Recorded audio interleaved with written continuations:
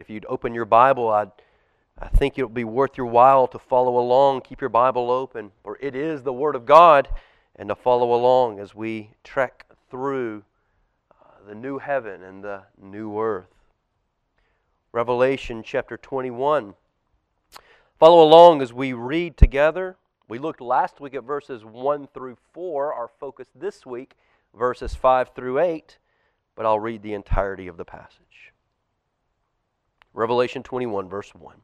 John writes, "Then I saw a new heaven and a new earth, for the first heaven and the first earth had passed away, and the sea was no more.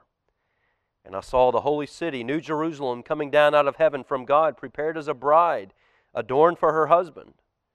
And I heard a loud voice from the throne saying, 'Behold, the dwelling place of God is with man. He will dwell with them, and they will be His people. And God Himself will be with them as their God. He will wipe away every tear from their eyes, and death shall be no more. Neither shall there be mourning, nor crying, nor pain any more, for the former things have passed away.' And He who was seated on the throne said, 'Behold, I am making all things new.' And also He said, 'Write this down, for these words are trustworthy and true.' And He said to me, 'It is done. I am the Alpha and the Omega, the beginning and the end. To the thirsty, I will give from the spring of the water of life without payment. The one who conquers will have this heritage, and I will be his God, and he will be my son. But as for the cowardly, the faithless, the detestable, as for murderers, the sexually immoral, sorcerers, idolaters, and all liars, their portion will be in the lake that burns with fire and sulfur, which is the second death.'" Let's pray.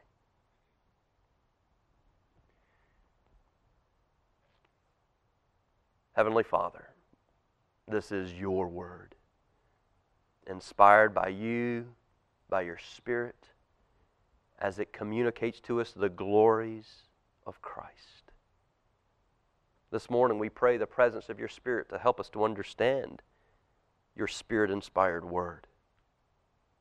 We plead for eyes to see and ears to hear what our King says to us from His throne regarding the new heaven and the new earth.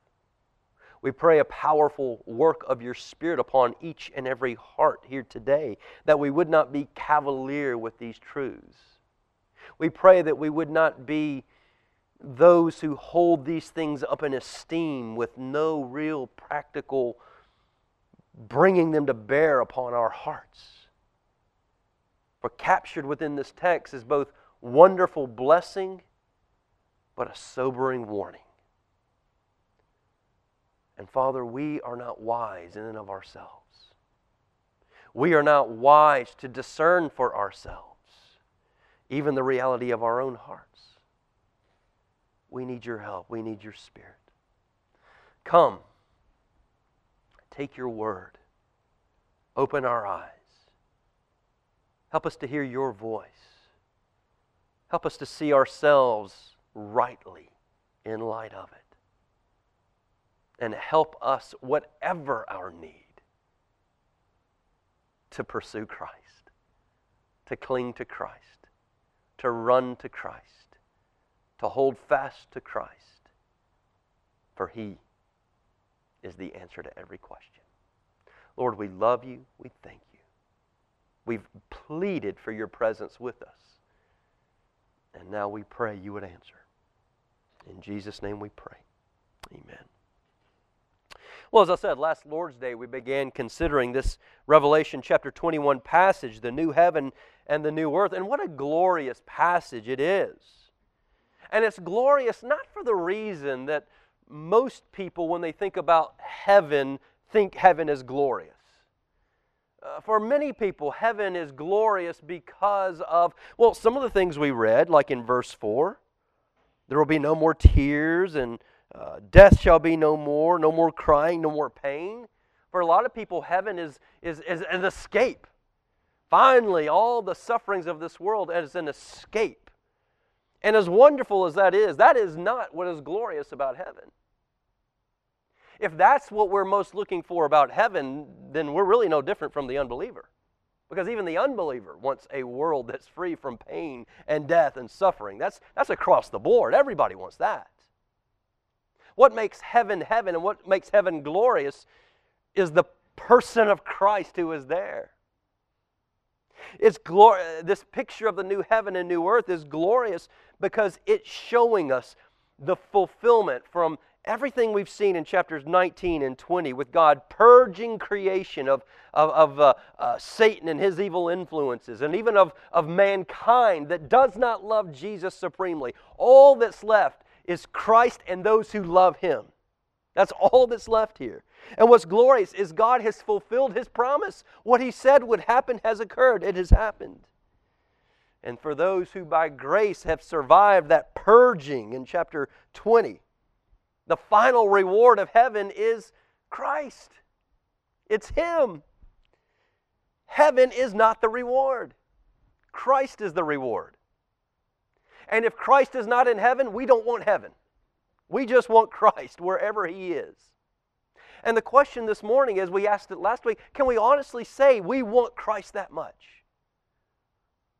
Or for many of us, is it, well, no. I mean, for a lot of people, the benefit is all these other things. And yeah, Christ is there, that's great.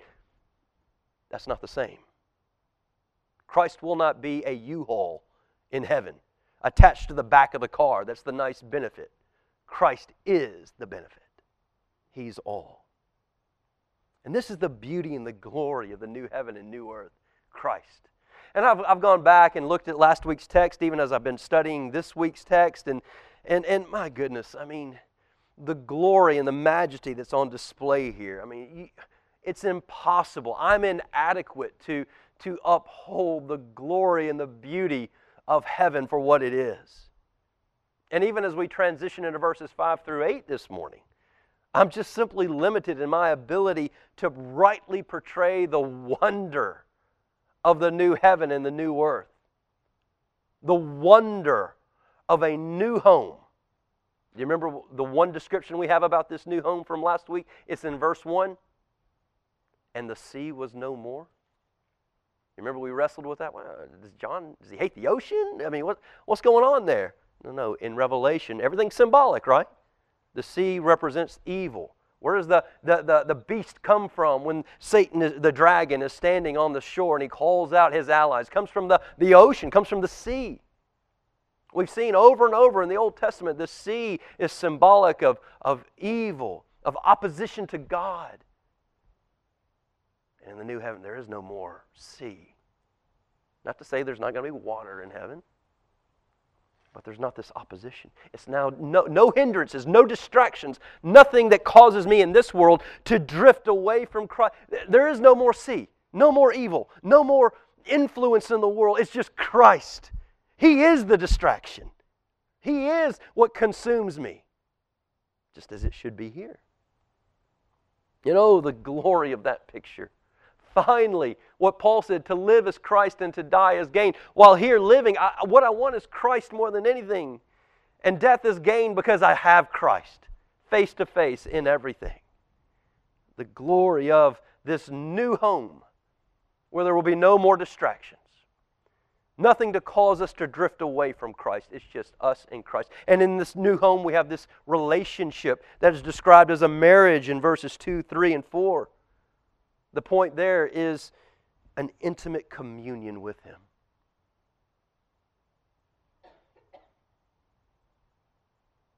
An intimacy that we pursue here. That we should be pursuing in our day. That we prayed for this morning from Judges chapter 13. That kind of intimacy. We want more of you, more of you. Well, there in that perfectly shaped cube, which is symbolic of the Holy of Holies, the most holy places, where God dwells and meets face to face with His people. That's what heaven is. We have that relationship of being faithfully wed to Him. No distractions. A life devoted to Him. Well, that's what verses 1 through 4 paint for us. The work of God in Jesus Christ. His life, His death, His resurrection, His ascension, His place at the right hand of the Father right now. the totality of God's work of redemption through Jesus Christ in chapter 21, it all finds its fulfillment. Here's how it all plays out. Here's what all of this stuff about Christ was all about. Bringing the believer to this eternal home where Christ is all. And as though we're not already staggered by the beauty of that, and let me pause there, only a true believer will be staggered by the beauty of that. For an unbeliever, they hear that and they think, well, I'm not sure I want that kind of heaven. That doesn't entice me. Well, then that's a great way to evaluate our own heart. But if we're staggered by the grace of God and the new heaven and the new earth and the great benefit that we have Christ, and He's the one who wipes away every tear. He's the one, because of who He is and what He's done, there's no more death. There's no more suffering. All the glory goes to Him. We worship Him. We celebrate Him. Well, now John takes all of this and in verses 5 through 8 just continues to heap more and more and more on it based on this one premise that we see there in verse 5. And He who was seated on the throne, Christ Jesus, God in Christ, said, behold, what? Look. Pay attention to this. That's what behold means. It's kind of snapping his fingers right here. Right here. Pay attention to this. I am making all things new. And this morning as we turn to verses 5 through 8, I'm hesitant because there's no way from a human perspective we can fully outline what it means when King Jesus says, pay attention to this, pay attention. Your King is speaking. Let me help. I am making all things new in the new heaven and new earth. It's just a glorious passage. So, I won't be able to fill in all the blanks, but we can certainly follow along the text and just draw our attention to this promise that King Jesus makes in the new heaven and new earth. I'm making all things new. Let's begin with verse 5. The promise itself. All of the comments I'm making this morning revolve around this promise in verse 5. This promise to make all things new. Verse 5. And he was seated on the throne said, behold, I'm making all things new. I remember watching there was a TV show on the History Channel a few years back. It may still be on. I don't have that channel anymore. But it was a television program called American Restoration, and it was based out of Las Vegas. And the show revolved around this guy, Rick, I believe, isn't it? Rick's Restorations. And people would bring to him their old stuff. And the whole show was just simply him taking this old thing, tearing it down, kind of cleaning it up, and reproducing a restored, clean, looks almost brand new version of what was brought to him previously. Maybe it was an old Coke machine or some old bicycle or some old vehicle, and he would literally restore it back to just some original craftsmanship, and it was remarkable. It was just awesome to see. Some of you probably seen that show. Keep that in mind as we look at verse 5 where Jesus declares, I'm making all things new. That's the idea there. It's a restoration. We talked about this last week. The verbs that John uses here, he's making it clear. There are various verbs that are, one, I'm doing away with everything, and just like I did in Genesis 1, I'm speaking something completely new into existence. That's not what this is. What this is I have purged out of this world everything that needs to be gone, and now I'm restoring it to its original glory. It's a restoration. And it's the same imagery that's being picked up here in verse 5. We looked at that last week. It continues to be the case here. I am making all things new.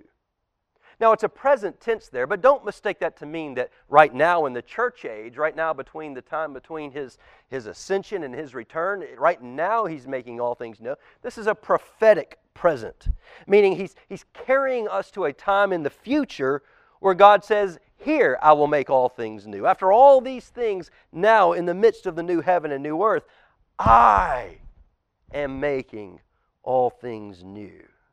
Now we have a little, an appetizer of that in the gospel. When Paul writes that we are new creations in Christ Jesus, that's kind of an appetizer. God didn't take us and just, He took us, He took out the heart of stone, put in a heart of flesh, a heart that loves Jesus. And that's a picture of the creating, making all things new that He will do in eternity. There's a picture of that there. But the focus in this text is not even so much on when this is happening. The focus in this text is I am the one making all things new. The focus in verse 5, let's not get lost in how wonderful that's going to get lost in the God who is powerful and authoritative. If you've seen that show American, if you think what that guy does in restoring old Coke machines is awesome, understand the majesty of Almighty God, the authority, the power of Almighty God, who's taking all things and making them new. All glory goes to Him.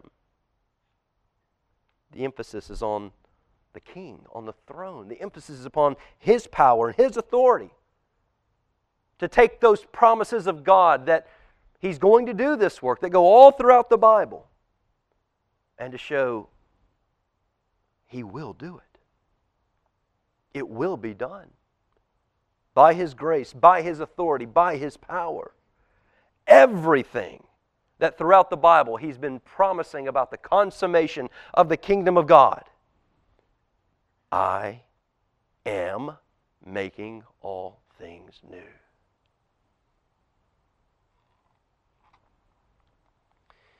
Redemption here means the restoration of all things. How glorious.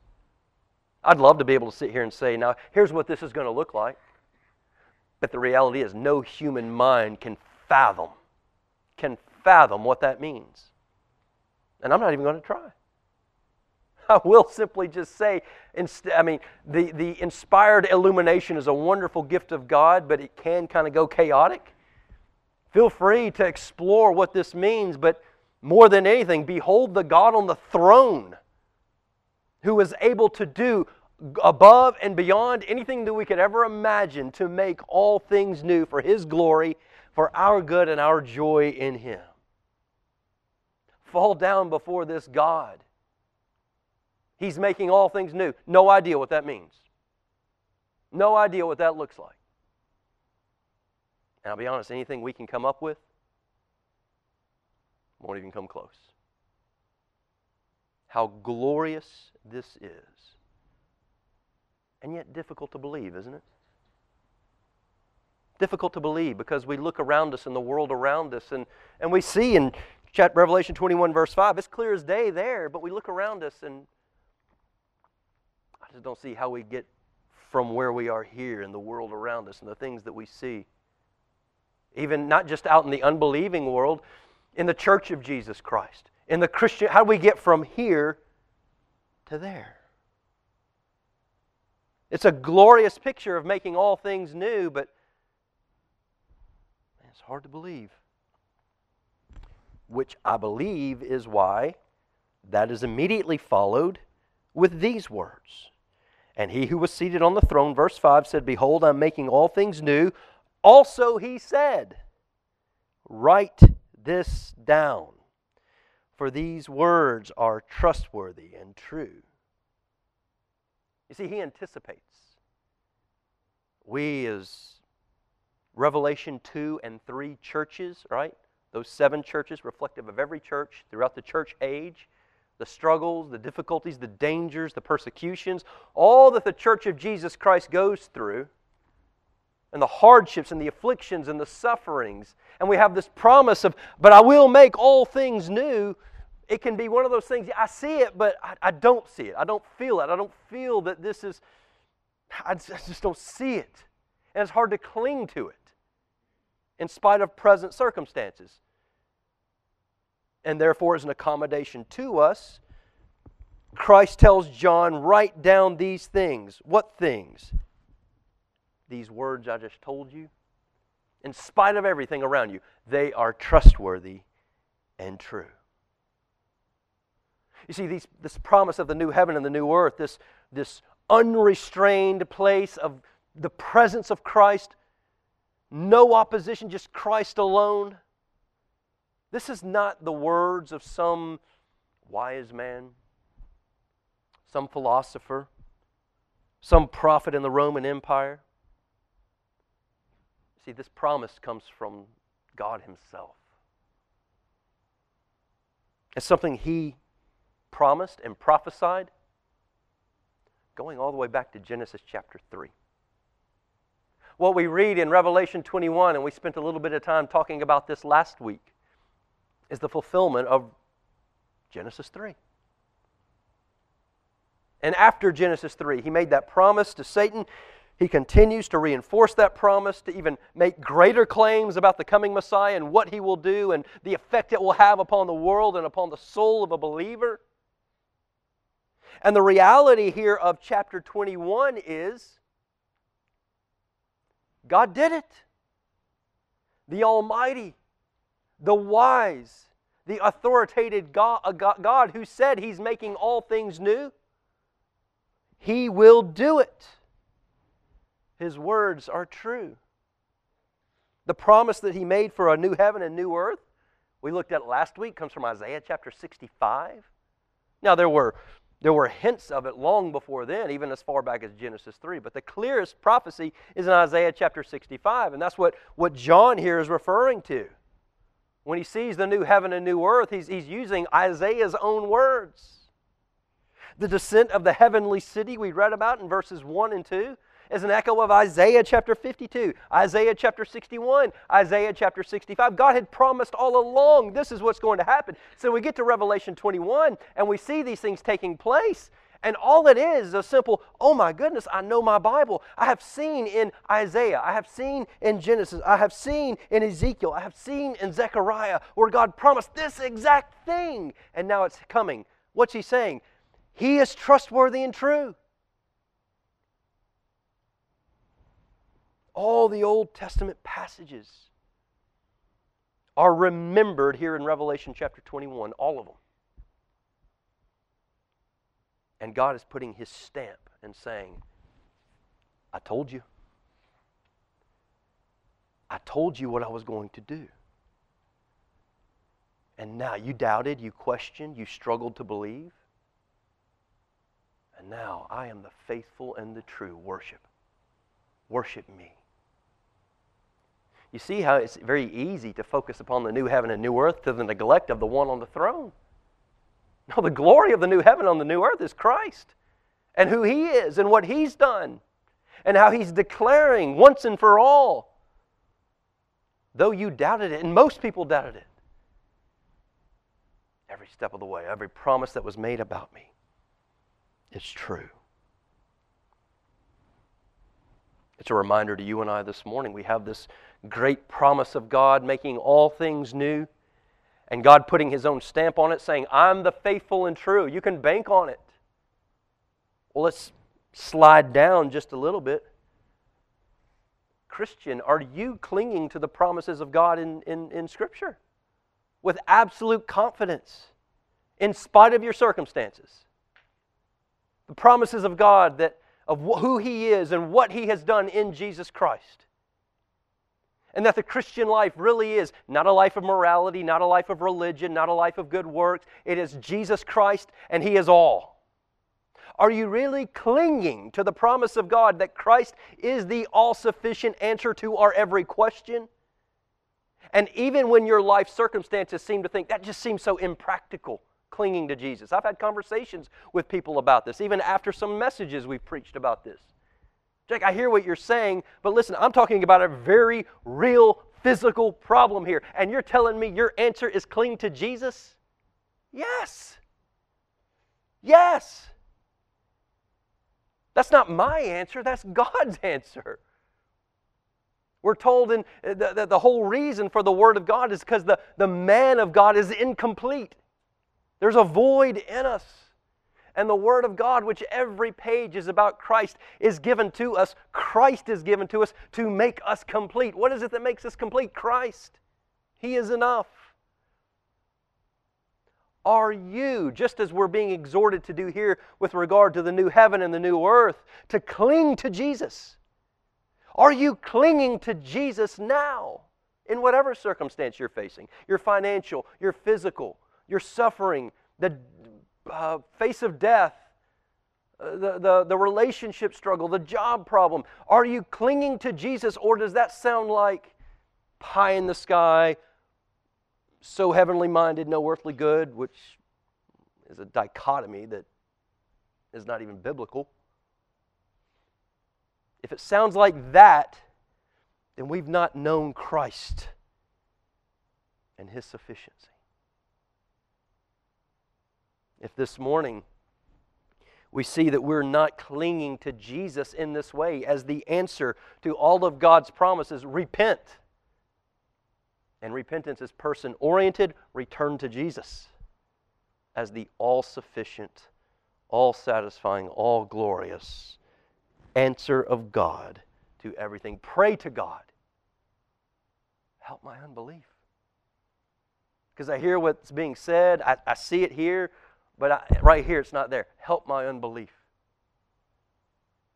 So we have the promise of making all things new, and despite the fact that we look around and it just seems like, I hear it, but I look around, I don't see how we get from here to there. God says, secondly, I'm the faithful and true. My words are trustworthy and true. Brings us to another thing about this promise. It's in verse 6. And He said to me, who's the He there? The King on the throne, Christ Jesus. He said to me, John says, it is done. What's He talking about here? The final fulfillment of the promise. This promise of making all things new. Here He says, it is done. This is the final fulfillment of the promise. Wait a second. What is King Jesus saying to Jesus here? Hasn't Jesus already declared somewhere else in redemptive history, it is done, it is finished? Where? On the cross. So, wait, was it finished there, or is it finished here? What's He referring to? Well, when Jesus said it is finished upon the cross, He wasn't lying, but He was focusing upon what was finished upon the cross was His work of atonement. His work of atonement, which is what? The sacrificial, the sacrificial giving of His body and blood for the body and blood of another, that the wrath of God would be poured upon Him instead of the deserving party, and that with the wrath of God being satisfied because it was poured out completely upon Christ upon the cross, this person now, there's no more wrath to be poured out. Those sins are forgiven. They're atoning. Christ atones for the work upon the cross. And very much so, when He died upon the cross, He was completing that work of atonement. But atonement is but one aspect of the eternal gospel. All right? We've heard this phrase throughout the book of Revelation, God's eternal gospel, God's work of redemption. The work of redemption is not just the cross. It goes back to eternity past and into eternity future. Right? We read about this in Romans chapter 8. That golden chain of salvation which begins to lay out for us that the work of redeeming a soul, it requires nothing less than, number one, the calling of God, the work of the Holy Spirit upon that soul, the shed blood of Jesus Christ upon the cross. Those whom He justified, He also sanctified. Listen, if there's no sanctification, there was no atonement. And those whom He sanctified, He also what? Glorified. And when does that happen? That's in eternity.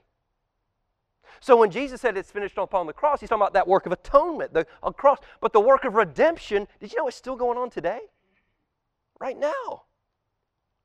The work of redemption is not complete. We have a high priest, a king who ascended, who's at the Father's right hand right now. And every time we sin and God's wrath is ready to strike down upon us, you have Christ whispering, no, Dad. No, my blood. That one's paid for. That one's paid for. How is it, even though we sinned even this morning, we're not giving Him the worship He's worth? How come we're not being sent to hell right now? Yes, the cross of Christ. but also because right now Christ Jesus is keeping us, holding us, preserving us until the last time, until eternity, where we will be glorified. And that's what it is finished here Jesus is referring to when he's talking to done. It is done. He's simply from a prophetic present from the future saying, I have fulfilled, I have brought that soul through everything, eternity past, the work of the cross, the work of the Holy Spirit in regeneration, giving a new heart that loves Jesus, that sanctifies that heart, that grows that heart so that the affections love Jesus more and more, so that we bring to that place, that point of death, and we're brought into eternity and given a glorified, I have done it all. And that's the it is finished that he's talking about here. He's talking about the fullness of the work of redemption from eternity past into eternity future. What a glorious truth. Anybody ever struggle with assurance of your salvation? You're lying to me if you say no. Or you're an unbeliever. We all do. Our hope is in Jesus Christ. His person, His work on the cross. Right now, His ongoing intercessory ministry at the right hand of God the Father, keeping us. We sing a song sometimes called, He will hold me fast. He will hold me fast. For my Savior loves me so. Why is He having to hold? I thought the cross took care of everything. It took care of atonement. And I'm not yet perfectly conformed to the likeness of Jesus Christ in glory. And I continue to battle. And though I'm growing, becoming more and more conformed to Jesus, when I drift away, He's the one who holds me fast. He's the one who's preserving and protecting me. Do you see the glory of this passage? The glory of that statement, it is done. It is the stamp of assurance to the true believer that says the guarantee of salvation will find ultimate fulfillment. When Christ from this future place says to John, it is finished, He's saying, all my true believers, I have accomplished everything necessary to bring them to myself. What a glorious picture.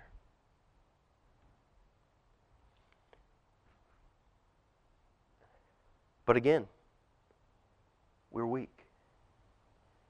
Again, we can hear those things and on a Sunday morning, amen, yes. No. But it's a constant battle. A constant battle to believe and live upon these promises. And so in addition to the fulfillment of this promise that we read about in verse 6, he follows that up with something else to reinforce our faith. Revelation 21, keep reading in verse 6.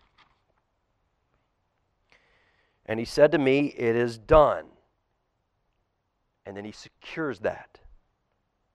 I am the Alpha and the Omega, the beginning and the end. He's simply declaring here the truthfulness of His promise, the truthfulness of His finished work on behalf of His true believers is anchored in Him.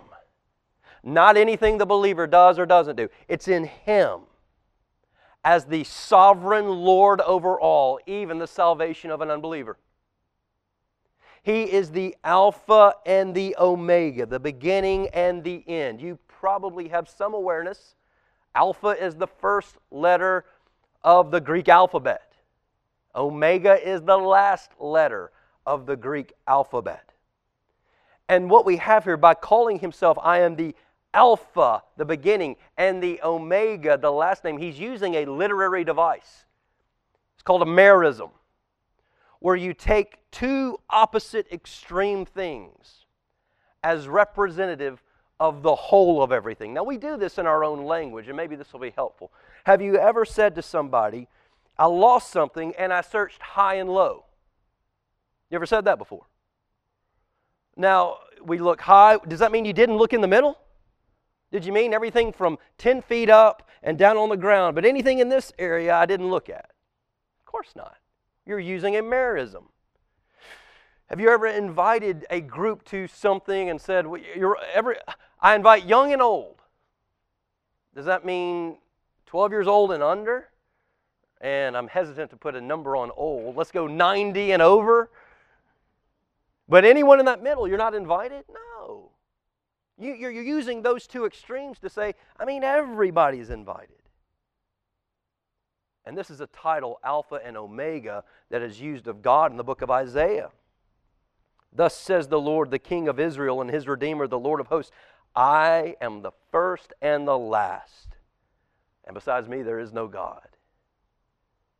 And now that very imagery where God says, I am sovereign over all things. I'm the first and the last and everything in between. I'm the Alpha, I'm the Beta, I'm the Gamma, I'm the Delta, I'm the Epsilon, Zeta, Eta, Theta. I'm all of them. The beginning, the end, and everything. I am sovereign. It's all mine. All belongs to me. All of creation, it's mine. Every cloud in the sky, it's mine. Every planet, it's mine. I made it. I control it. I sustain it. Every life that breathes, it's mine. And God, Christ from His throne declares Himself. And oh, by the way, believer, I'm sovereign over your salvation. You belong to me. By grace, you didn't earn it, you didn't deserve it. From before the foundation of the world, I'm the Alpha and the Omega. You kind of came into the picture somewhere in the middle. And as I'm sovereign over you, belong to me. And He's declaring here that everything that occurs in every life in between the Alpha and the Omega, He's sovereign over. And so now, when that one says, I am making all things new, and then that one says, I am the trustworthy and faithful, and when that one comes and he says, it is done, I have done everything necessary, now all of a sudden, I got something I can hold on to. Now all of a sudden, and it's not that I feel good about this now. Now it's holy cow. Who am I in light of who you are? And what am I that you would even think of me? What am I that you would love me with this kind of a love? Well, that you would sustain me, that you would save me, that you would give your own Son, Jesus. Who am I that right now at the right hand of the Father, Jesus of Nazareth, would be holding and keeping me? Who am I? That by the power of the Holy Spirit, I would be conformed into the likeness of Christ in glory. All glory goes to Him.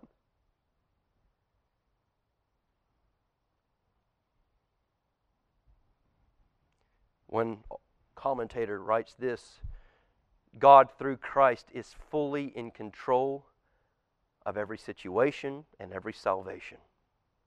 So that the words spoken here by Christ, it is finished, are a source of comfort for believers who endure hardship and persecution for the sake of the gospel. But make no mistake, from beginning to end, God is the sovereign ruler in the universe who has made and upholds everything by His power. He's the Lord of the future that points beyond the final judgment to a new creation. Do you see? The hope is in Him. The hope is in Him. Clinging to Him. All other ground is sinking sand. Well, let me ask you this morning, there's still just a little bit more ground to cover. We've seen here this morning the promise of Christ to make all things new. He's put a stamp on it. I am the faithful and true. I have done everything that is necessary to accomplish it because I am the Alpha and the Omega. Holy cow, who is this Christ? Who is this one? So glorious and sovereign and all-powerful and all-sufficient. And let's just use what Paul, He's all. And then you fill in the blank of what all that entails. He is all. That's who this king is on the throne who's speaking to John. Let me ask you this morning, does your heart thirst for that king? And please don't be quick to answer that. Because in a room like this, the most obvious thing, well, everybody, you kind of have to say yes. But don't do that. Take time. Are you honestly thirsty for this king? Who is the trustworthy and true? Who is the sovereign one? Who is the Alpha and the Omega? Who is the all-glorious one? Who in the new heaven and new earth, there's no more sea, no more. He is the great distraction. Do you truly long for Him in this way? Do you desire to know this one, to walk with this one, to trust and obey this one, to live upon His promises now? Do you thirst for Him? And it's a good time to just pause and ask yourself some questions, as I ask myself. How is it between your heart and Christ this morning? So let me give you some very specific questions to ask. How is your love for Jesus when you woke up this morning? How's your love for Jesus? As you think back to the past week, how much time have you honestly spent in communion with this King, King Jesus? And let me be very clear about communion with King Jesus. That comes one way, through this book. Not through a Bible devotional, not through a blog post. That's somebody else's communion with Christ.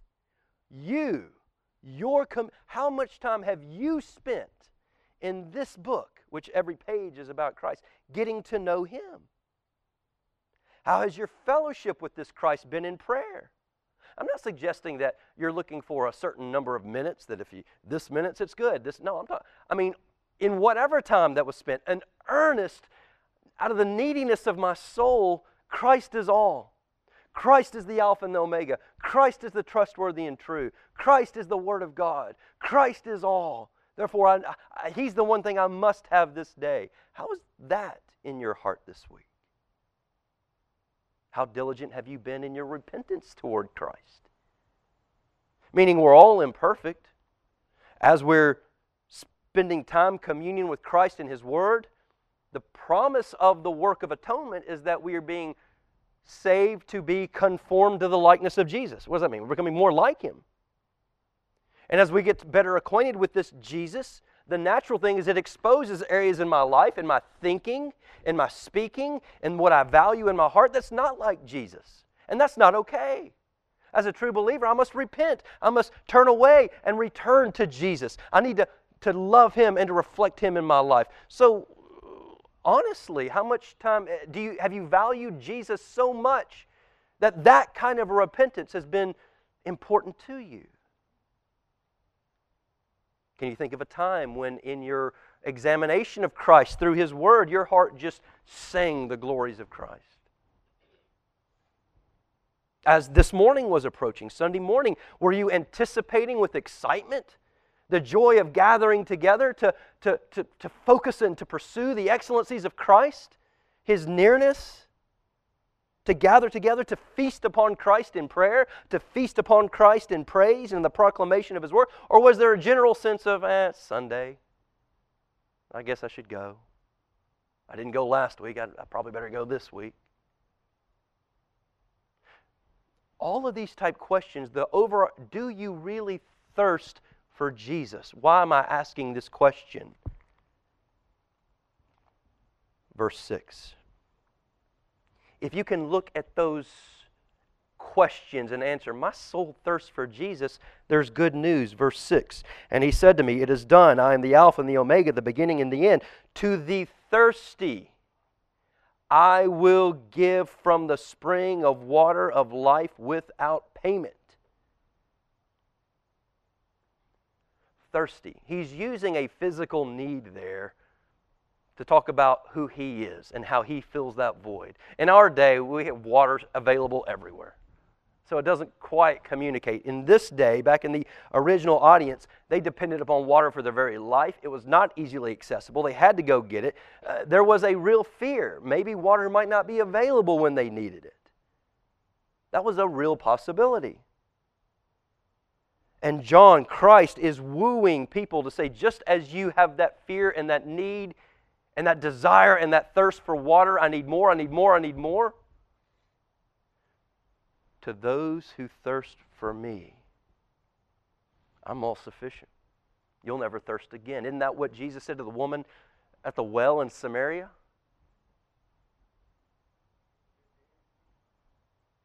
This is the same promise that God has made elsewhere. Isaiah chapter 55, God says, come everyone who thirsts. He's not talking about physical thirst.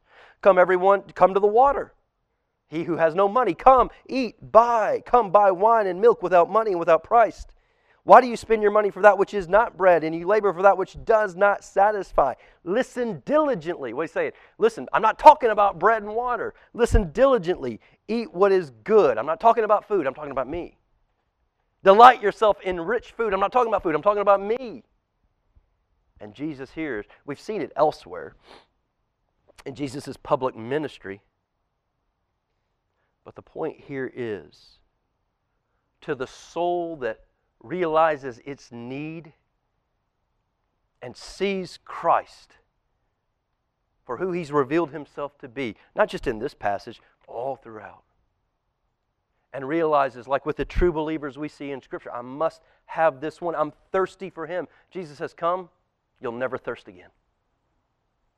I'm not telling you won't struggle. I'm not saying this life won't be hard. I'm telling you, in me you will have everything that you need, which goes back to, does that sound so spiritually minded? It's no practically good, no earthly good? Well, then we haven't understood the value and the wonder and the sufficiency of Christ. I asked you, do you thirst for Christ? In the last week, is there evidence of this thirst for Christ? What I want you to see, and we're about to get there to drive that point home, is this. Those types of questions are not unimportant. Those type of questions are not just, well, it's Sunday morning. I guess the preacher's expected to ask me kind of how my spiritual life is. No. Hang tight. If you don't thirst like this, you die. You die. You go to hell. Hang with me. He makes a promise to the thirsty. Verse 7. A promise to the thirsty. He kind of defines who true believers are, who the thirsty are. He kind of puts handles on it. Verse 7. The one who conquers will have this heritage. Christ's people are overcomers. They're conquerors. And we've got to, that's exactly what He was teaching the 7 churches in Revelation 2 and 3. You've drifted away from me. There's evil influences. There's false teachers. You've drifted away from Christ. Conquering means conquering those enemies and drifting back to Christ, making Him your all. That's what it is to conquer anything that's pulling you away from Jesus of Nazareth. And here Jesus is pulling upon that imagery there that He commanded in Revelation 2 and 3. To say, to those who did what I said, who repented and conquered and thirsted for me, who did not compromise their faith despite the persecution, who consistently relied upon me for sustaining them, even when the Roman Empire was trying to take everything away from them before being believers. The true believer of Christ follows Christ all their life. They thirst for Him all their life. He is all. For the true believer, the life of faith is not rejoicing in getting started. It's in finishing well. Completing it, being faithful to Jesus to the very end. The promises for the conquerors and overcomers means there is no reward for starting well. There is no reward for, well, 40 years ago you were really serious about Jesus, but here in these last 5, 10, 15 years or 5, 10, 15 minutes, your heart is cold towards the things of Christ. The prize is for those who conquer, who overcome, not who start well and then begin to drift away.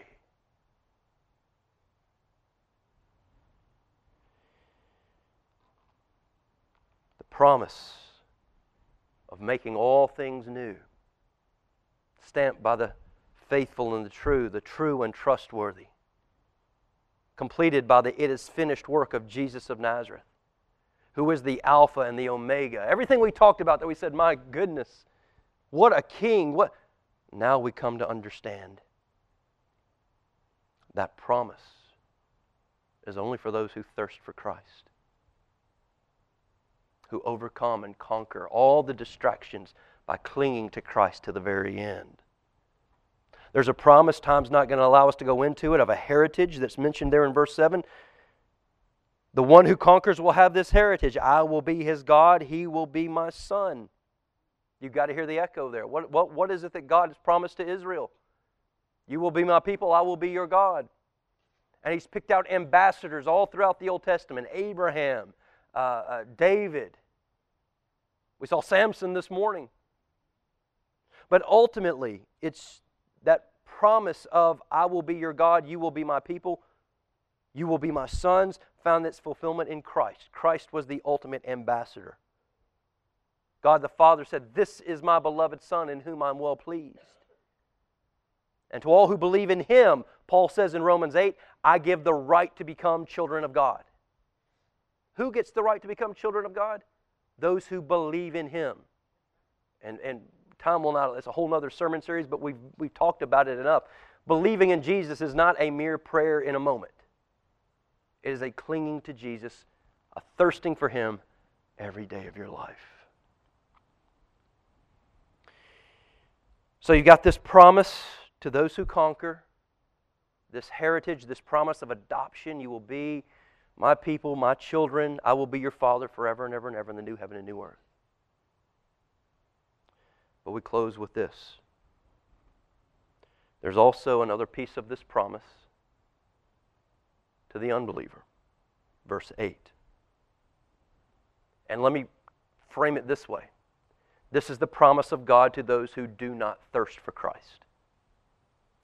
This is the promise of God for those who do not overcome all the temptations to drift away from Christ and to cling to Him. For all those who are not thirsty and do not overcome, there is, verse 8, a final word given. All the glories of everything we've seen in verses 1 through 7. Now, if you fall in the category of verse 8, you don't benefit. Verse 8, but as for the cowardly, the faithless, the detestable, as for murderers, the sexually immoral, sorcerers, idolaters, and all liars, their portion will be in the lake that burns with fire and sulfur, which is the second death.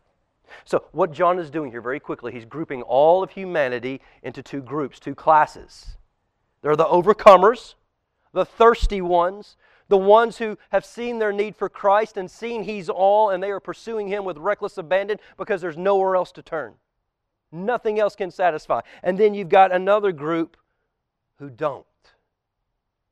The thirsty group for Christ, they feel their need for Him. They know who He is. They see what He's done upon the cross. They've trusted Him by grace through the work of the Holy Spirit and the new birth. They've cast themselves upon Him for mercy. They walk with Him daily, that He is their strength, He is their love, He is their all. And this verse 8 group is not. It's an amazing list we see here in verse 8. And understand,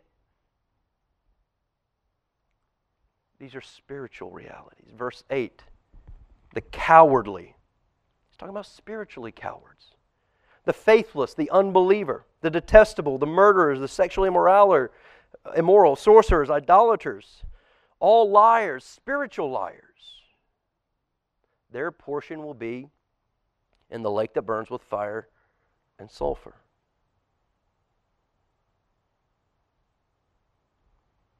Who are these verse 8 people? They don't thirst for Christ. They don't treasure Christ. They live for themselves. And in some of these instances, maybe Christ is in the picture, but He's not all. And the inheritance of the person who they themselves are on the throne, the inheritance is not adoption into the kingdom of God as children. It is what? Hell. What are these things? Liars. I'm just the last one there. Spiritual liars.